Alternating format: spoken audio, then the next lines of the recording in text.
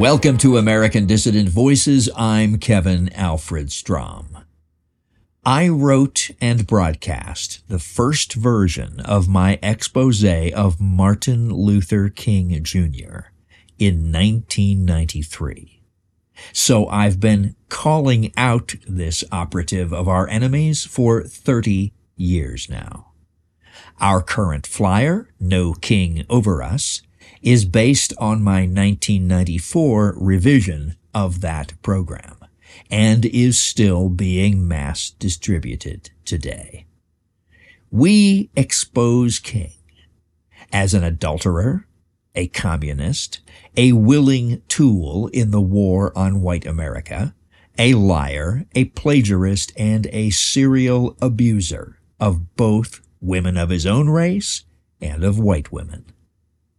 And as the years go by, the National Alliance is proved to be right about King again and again and again.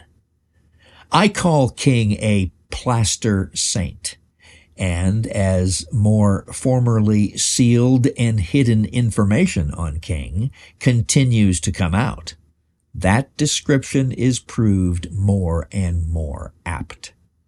A few years ago, we were able to see for the first time the FBI memos on the agency's surveillance of King, showing that he encouraged the rape of a woman in his presence, laughed about it as it took place, and then encouraged further rapes when the first one was over.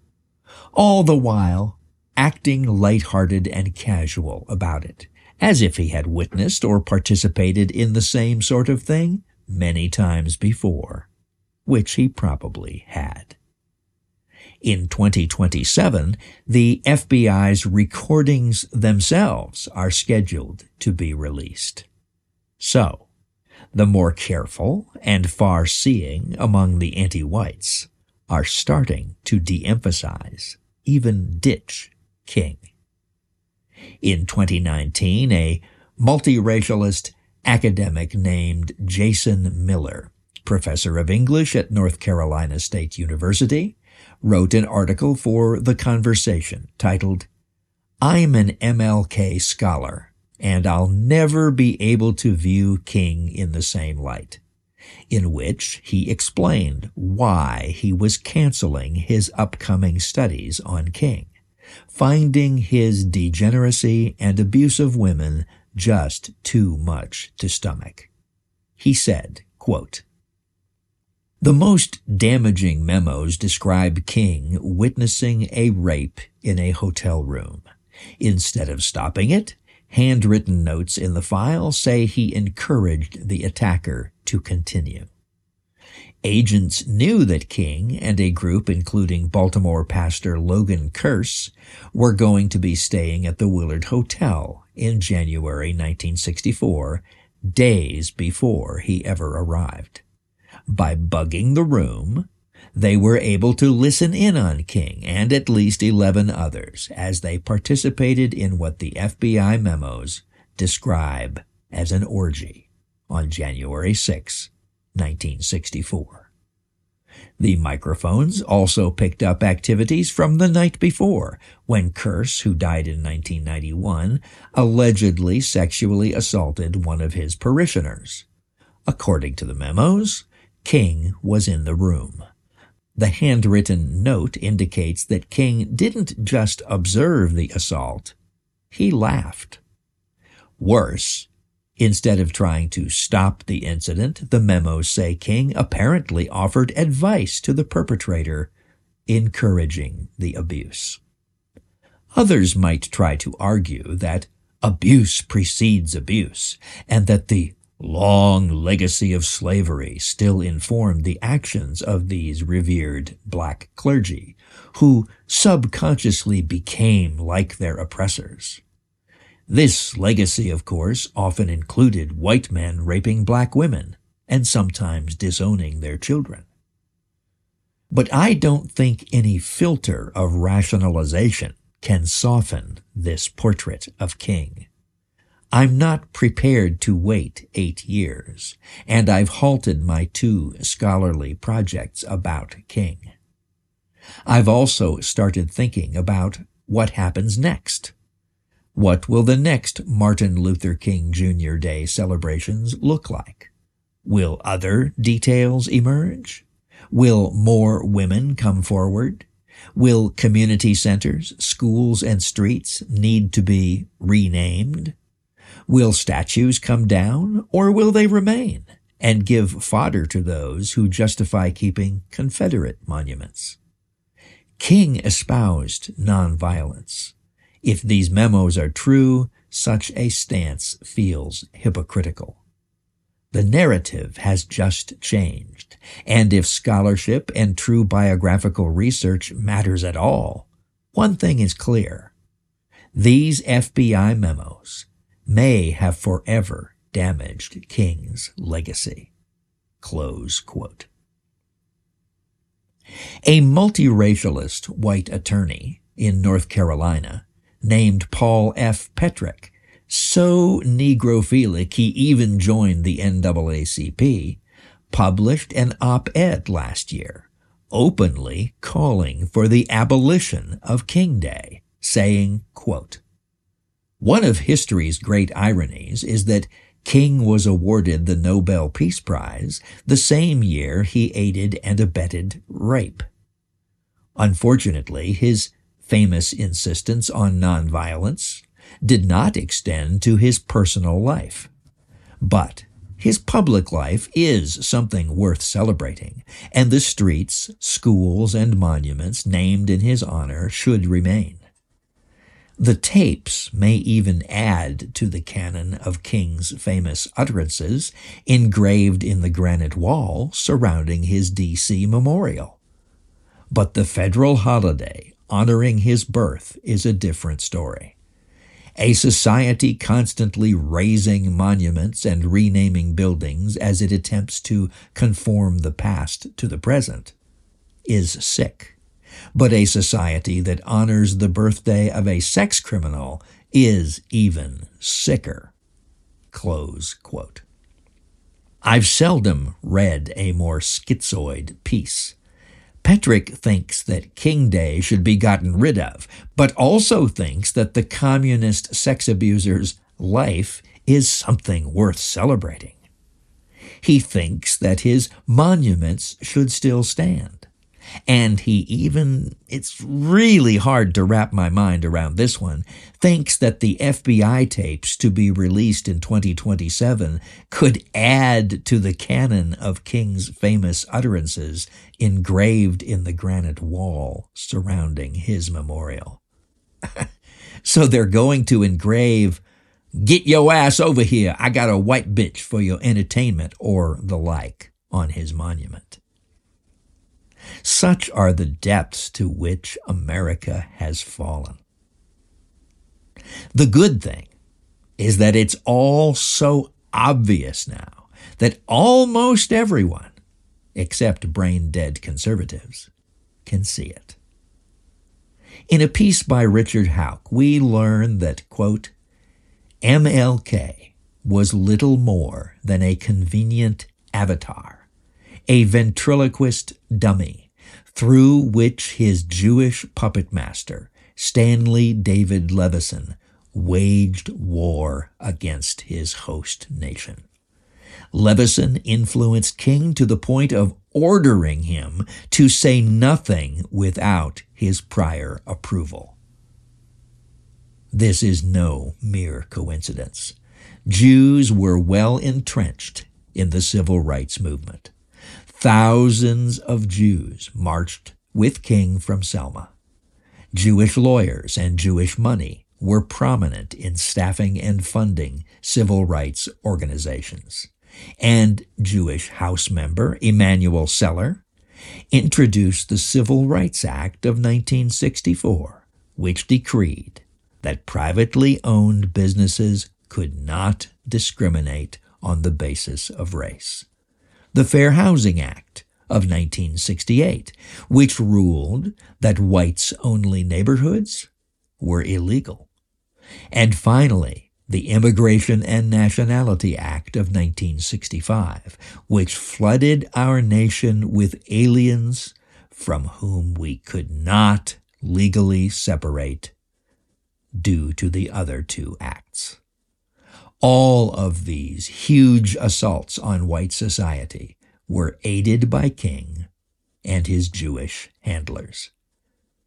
Someone who worked closely with communists as an apparatchik himself, a semi-literate plagiarizer, a degenerate reprobate who spent his spare time in drunken orgies, an abuser of women. All these are accurate descriptions of King. Yet, as a nation, we decided that he was worthy to join the ranks of George Washington and Christopher Columbus, and that his life was worth reflecting upon in the same manner as Thanksgiving, Memorial Day, and Christmas. Close quote. The plaster is cracking everywhere we look. It may look solid if you're a big media consumer and know little beyond what Ellen and Oprah and CNN and all the rest of the liars tell you. It may look solid if you use nothing but Jewish sites like Google and Facebook to get your information. Most of the controlled media are still putting out garbage and lies promoting King. They still advise readers of their websites and Sunday supplements to attend all the various King events in their areas. They still write increasingly shrill editorials insisting that Mr. Subversive Rape Enabler was doing the work of God, as a Colorado Springs Gazette article actually claimed. They'll trot out Jew or Jew-trained feminists and blacks who will try to explain away the new evidence and pump up the old King as Saint lies one more time. But even the trained SEALs of academia and the media are starting to defect. The cracks are getting wider. The National Alliance expose of King, still available as our No King Over Us pamphlet, is being proved right again and again as it now enters its 30th year of publication.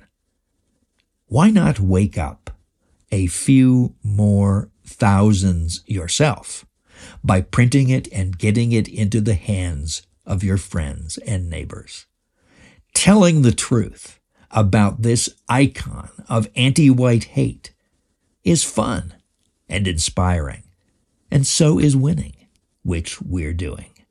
As I said in a previous broadcast, Saint Martin was a Jewish-funded, Jewish-controlled puppet of nearly the worst character imaginable, and was not only working to destroy white America, but was also a betrayer of his own people, who sold out their independence and self-determination for filthy Jewish money, and led them to the path of death through integration. When just a small part of the FBI on King was released in 2017, among its conclusions were that King was surrounded by advisors with strong links to organized communism, just as the National Alliance told you 30 years ago. MLK's statements were always subject to approval by communist operatives, especially his main handler, Jewish communist Stanley Levison, just as the National Alliance told you 30 years ago. MLK was a secret supporter of communism, a wholehearted Marxist, just as the National Alliance told you 30 years ago. His organization, the Southern Christian Leadership Conference, set up a tax dodge to raise funds for its activities and conceal Jewish communist sources, just as the National Alliance told you 30 years ago. MLK was unfaithful to his wife and had sexual liaisons with numerous females, including part mestizo, part white folk singer Joan Baez, just as the National Alliance told you 30 years ago. King took part in drunken sex orgies involving both black and white prostitutes, coerced young women to take part in unnatural acts, and initiated them into illicit or perverted sex if they were hesitant, just as the National Alliance told you 30 years ago. The report states that King's advisors and handlers, led by King's communist Jew ghostwriter Stanley Levison, approved everything King said in advance. King is such a slow thinker. He is usually not prepared to make statements without help from someone, it reads. So, let's get active. To start, watch or download the video of my 1994 broadcast that I will embed in the text version of this broadcast on nationalvanguard.org. To download it to your own hard drive, just right-click on it and then save the MP4 file to the folder of your choice. And if you have access to streaming audio sites, download the audio version of my 1994 broadcast, which I'll also embed, and share it on every audio site you can, as well as on social media. Then download and print out our excellent No King Over Us flyer on King, and print out a few hundred copies and distribute them. The direct link is embedded in the text version of this show. But if you're driving and listening, just remember to go to natall.com/flyers. And it's easy to find there. It's easy to remember, too.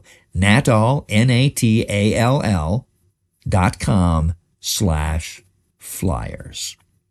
And I'll also embed instructions on how to fold the No King Over Us flyers, pamphlets really, if you print them yourself. The truth is powerful. Courage is contagious. As the shameful King holiday approaches, and even in the week following, get out there and do the honorable thing for your people. Until next time, remember the words of Richard Berkeley Cotton. Freedom is not free. Free men are not equal, and equal men are not free.